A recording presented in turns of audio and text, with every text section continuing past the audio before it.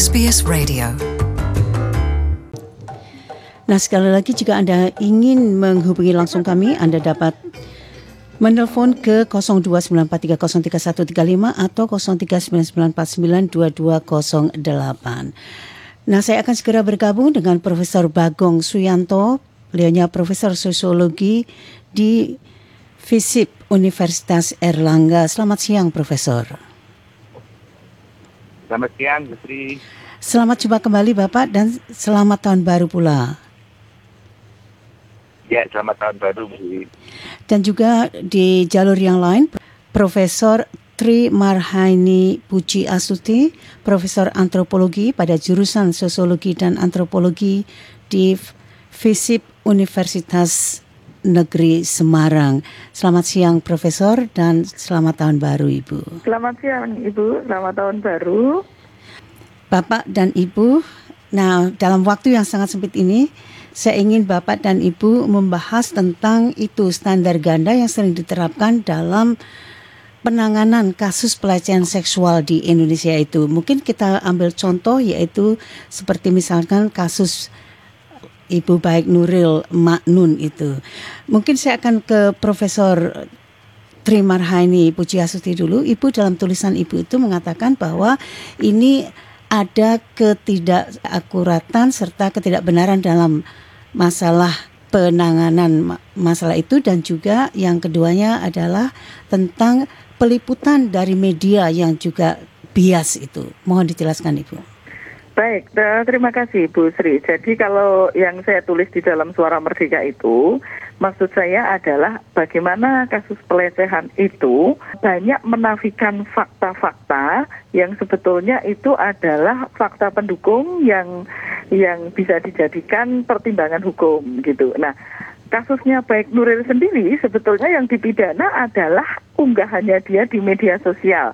Dia dijerat dengan Undang-Undang ITE begitu. ITE, nah, ini menjadi sangat tidak relevan ketika kasus pelecehan seksual kemudian menjeratnya dengan Undang-Undang ITE. Nah, ini kan kalau menurut saya menjadi tidak tepat. Padahal Baik Nuril mengunggah percakapan yang dilecehkan oleh kepala sekolahnya itu di media sosial sebetulnya adalah upaya dia untuk memberitahu, meminta pertolongan, meminta tanggapan, meminta dukungan karena dia merasa dilecehkan. Nah, ini kan ada hal-hal fakta hukum yang sebetulnya harus diperhatikan. Tapi saya dengar terakhir ini sudah ada peninjauan kembali. Jadi kasus ini sudah naik pada peninjauan kembali. Mudah-mudahan pada kasus PK ini nanti akan menjadi lebih imbang.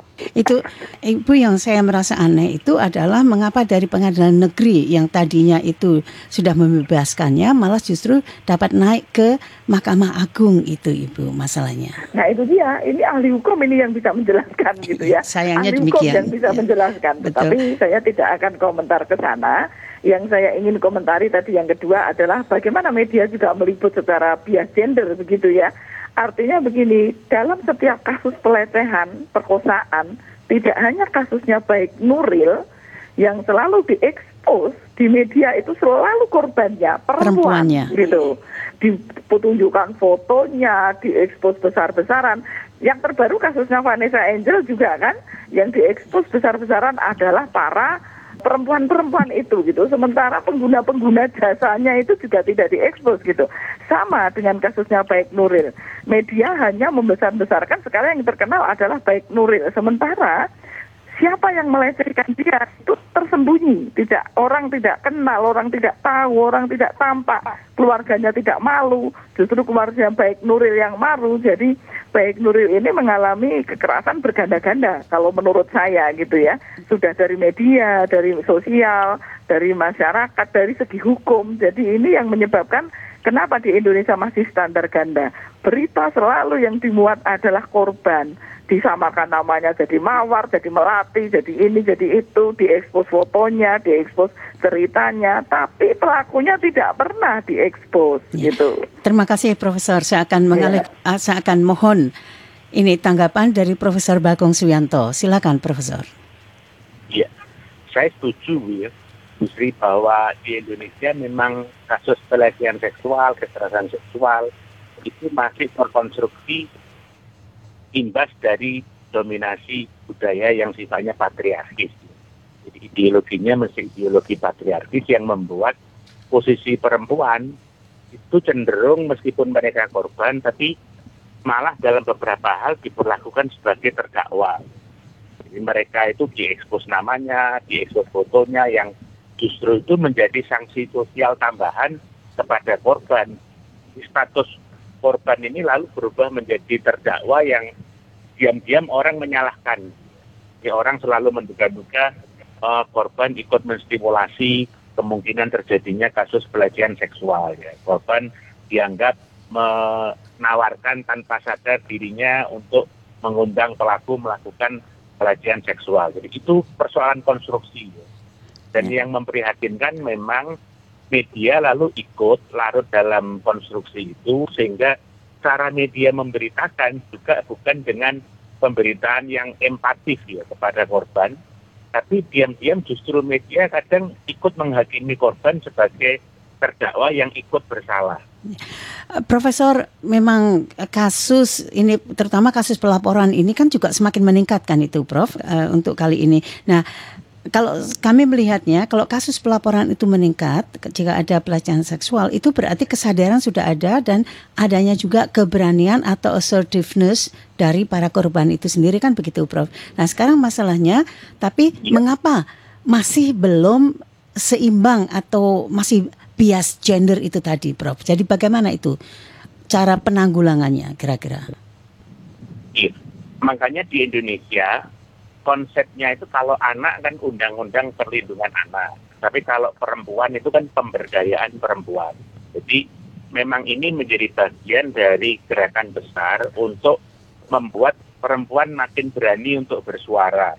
Ini saya kira memang masih dalam proses transisi ke arah sana. Gitu.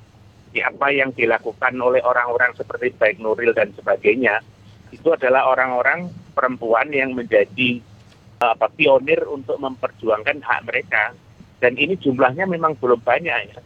Kasus perempuan yang menjadi korban pelecehan seksual dan kemudian tidak berani mengekspos, saya kira masih lebih besar atau jauh lebih besar daripada yang berani bersuara.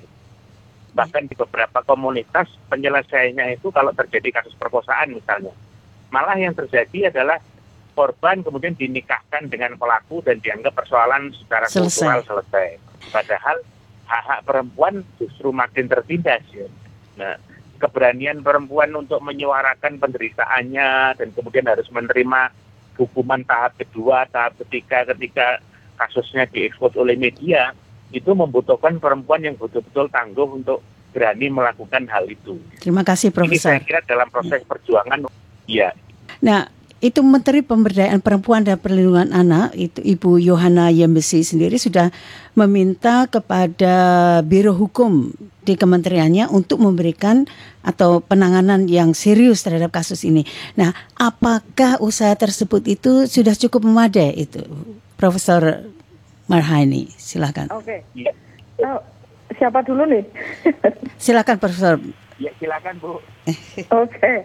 Nah, kalau menurut saya upaya hukum itu memang tidak hanya parsial ya, karena begini, kasus yang sudah didampingi oleh pengacara saja, yang sudah didukung oleh para komunitas pembela hak perempuan, itu saja masih berat sekali bagi perempuan itu. Kasusnya bulet-bulet kemana-mana, kasusnya selalu berhenti di mana, bahkan ada pukulan balik yang macam-macam, diekspos segala macam. Nah, apalagi baik Nuril ini tidak punya komunitas, yang maksudnya dia tidak membawa komunitas tetapi didukung otomatis oleh para komunitas-komunitas itu gitu. Nah, kalau menurut saya ya mendukung baik Nuril harus sungguh-sungguh. Menteri Pemberdayaan Perempuan tidak hanya sekedar mengatakan bahwa oke, Biro Hukum ini kasus ditangani, tidak hanya begitu, tetapi harus mengawal sampai selesai, sampai hak-hak benar-benar perempuan itu dilindungi. Pertama, yang kedua, saya juga setuju dengan Prof Bagong bahwa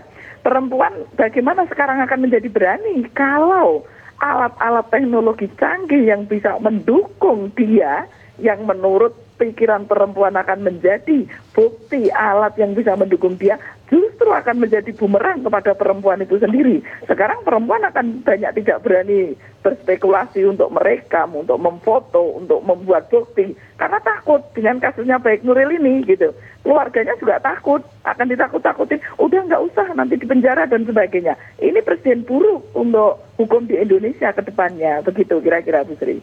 Prof. Bagong, nah ini dari pihak Komnas HAM sendiri, itu Ibu Mariana Amiruddin pada tanggal 8 yang lalu itu juga mengatakan bahwa pemberitaan tentang korban itu memang lebih besar dari pengungkapan kasus yang berjalan sendiri. Tapi kalau hanya mengomentari saja ibaratnya itu kan kurang dampaknya begitu loh Prof. Jadi harusnya apalagi harus dikerjakan oleh Komnas Perempuan itu Prof. Silakan Pak Bagong atau saya nih? Pak Bagong. Oh ya, silakan. Saya kira kalau agenda besarnya memang bukan sekedar menempatkan ini sebagai persoalan hukum, tapi harus menempatkan ini sebagai persoalan sosiokultural. Bahwa di sana itu terjadi persoalan budaya yang masih sangat patriarkis dan itu menjadi kendala yang menghambat dalam seluruh proses penyelesaian kasus ini, termasuk penyelesaian hukum. Ya. Karena cara pandang aparatur penegak hukum sendiri itu juga masih harus diperjuangkan untuk mereka mau memahami dengan benar hak-hak perempuan itu juga tidak mudah. Itu butuh perjuangan yang panjang. Karena itu kalaupun ada kasus seperti baik Nuril yang berani untuk membawa kasus ini ke ranah hukum, itu menjadi semacam katakanlah proyek perjuangan percontohan bagi perempuan untuk lebih berani. Dan ini memang tidak mudah. Orang seperti baik Nuril itu di Indonesia sangat jarang. Orangnya sangat langka yang berani menyuarakan penderitaannya. Tapi ini diperlukan. Nah, di luar itu, menurut saya harus membawa kasus ini tidak sekedar hanya sebagai persoalan hukum, tapi sebagai persoalan sosiokultural yang membongkar ideologi dominasi ideologi patriarkis itu supaya bisa pelan-pelan atau juga syukur kalau dalam tempo yang cepat bisa digigis dan kemudian betul-betul ada hubungan yang equal antara laki-laki dan perempuan sehingga ada penilaian yang seimbang. Kalau seperti ini sampai detik ini di Indonesia kan relasi laki-laki dan perempuan masih timpang ya. Dominasi laki-laki masih kelihatan ya. Dan orang-orang yang seharusnya memperjuangkan seperti teman-teman di media itu juga belum sadar betul arti penting memberdayakan perempuan, memperjuangkan nasib perempuan dan lain sebagainya. Jika demikian halnya, apakah masalah penyuluhan dan juga masalah ini sosialisasi tentang masalah gender ini perlu ditingkatkan lagi, Prof? Profesor Tri, silakan. Oke, harus itu karena begini ya Ibu. Tapi bagaimana Prof masalahnya? Tidak bagaimana Bu, begini, dari mulai lingkungan yang terkecil ya, lingkungan yang terkecil itu keluarga. Keluarga harus mau berani mendidik anak-anaknya untuk asertif itu berani bersuara gitu. Berani mendidik anak-anaknya untuk tegas, melindungi diri dan sebagainya itu di lingkungan keluarga. Kemudian meluas ke lingkungan tetangga, RT, RW, Dasawisma. Sekali-sekali rapat-rapat RT, ibu-ibu RT, Dasawisma itu memberikan materi-materi yang begini bisa bekerja sama dengan di lingkungan RT ini kan ada orang-orang entah guru, entah siapa begitu ya. Artinya orang-orang yang ngerti tentang itu dan sosialisasi itu harus terus karena dari sosialisasi itu muncullah internalisasi. Dari internalisasi baru akan muncul enkulturasi yang membudaya, itu satu. Yang kedua, kemudian adalah bagaimana persoalan-persoalan perempuan yang selalu diekspos, padahal ini ada sejak zaman manusia itu ada juga sudah ada kasus-kasus seperti ini.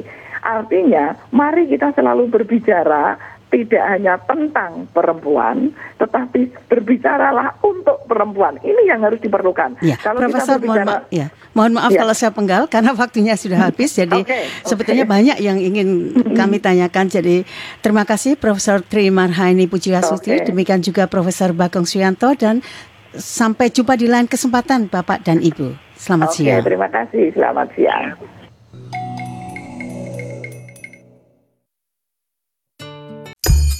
Tell us what you think. Like us on Facebook or follow us on Twitter.